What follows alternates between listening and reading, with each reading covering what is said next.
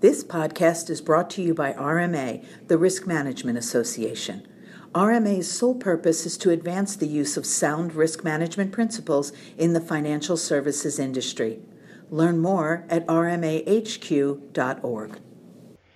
Hello, this is Bernie Mason, RMA's regulatory liaison. Recently, the Federal Deposit Insurance Corporation issued a guide intended to help financial technology companies and other entities partner with banks. The FDIC says the guide is designed to help third parties understand the environment in which banks operate and navigate the requirements unique to banking.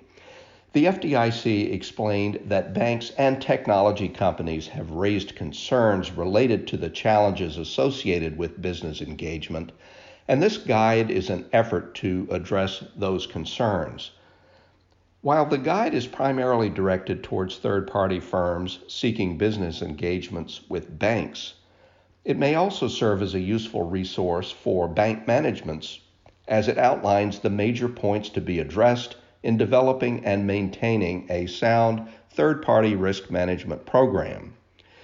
The guide begins by stating that banks' third-party risk management programs generally address four basic elements, those being assessing the risk associated with the activity being conducted, conducting due diligence in selecting a third party, structuring contracts and reviewing those contracts at appropriate levels at the bank, and overseeing and managing the third-party relationship on an ongoing basis.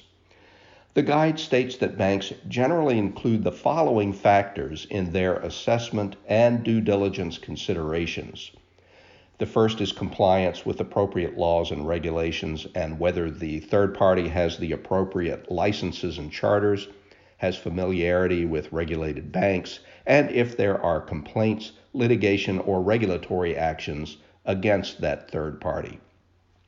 Second is financial condition of the party, including the impact of the proposed contract, appropriate insurance coverage, and the third party's current capital, projected earnings, and funding sources. Third would be ownership and management structure, including management qualifications, business resumption strategy, and the third party strategies and goals, including service philosophy, quality initiatives, and employment policies. And fourth would be risk management and controls of the third party, including internal controls, management information systems, data systems and security, privacy protections, audit coverage, as well as possible outsourcing.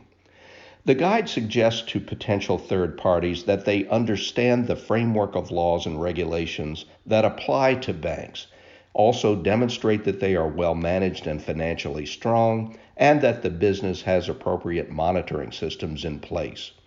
The guide presents a list of materials and terms a bank may request from a third party as part of the due diligence and control management process.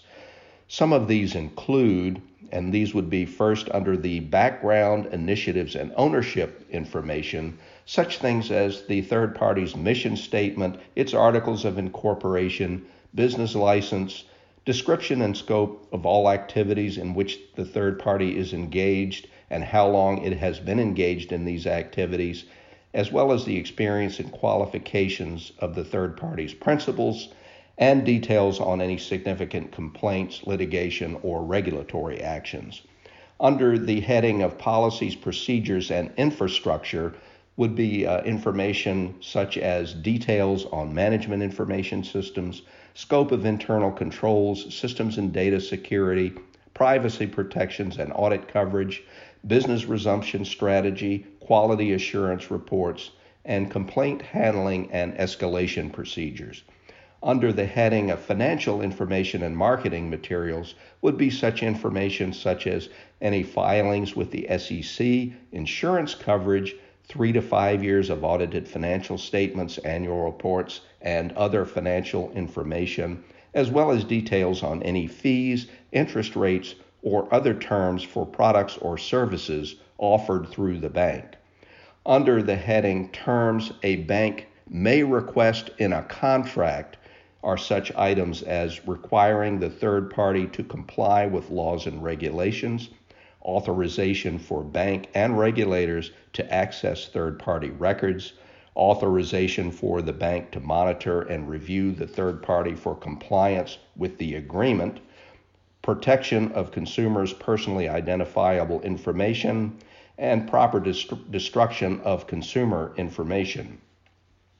Under the heading of items a bank may review or require on an ongoing or periodic basis are such things as annual review of licensing and registration, annual review of financial statements as well as owners' and principals' financial condition, annual review of insurance coverage, audit reports, review of internal controls and security environment, and review of any customer complaints involving products and services provided by the third party.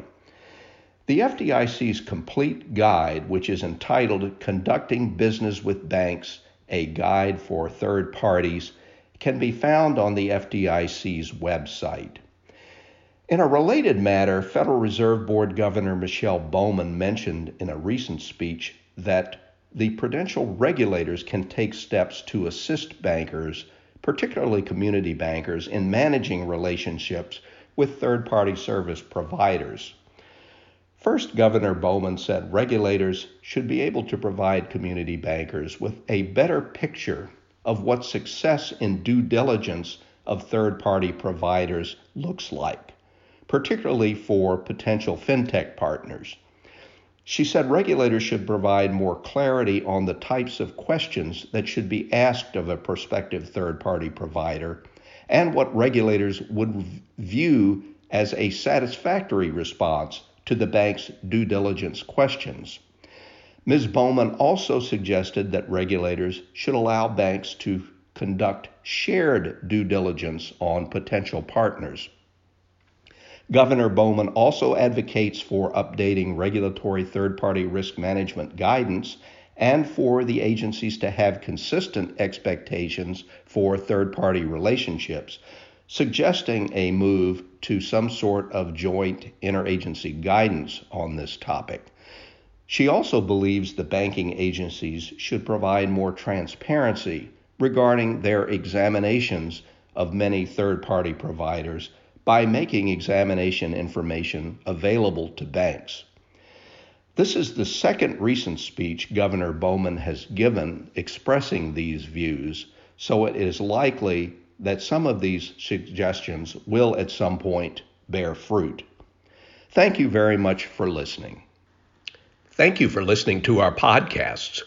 Whether you're a regular listener or a first-time listener, if you enjoy our podcasts, please provide a favorable rating on iTunes. Thank you.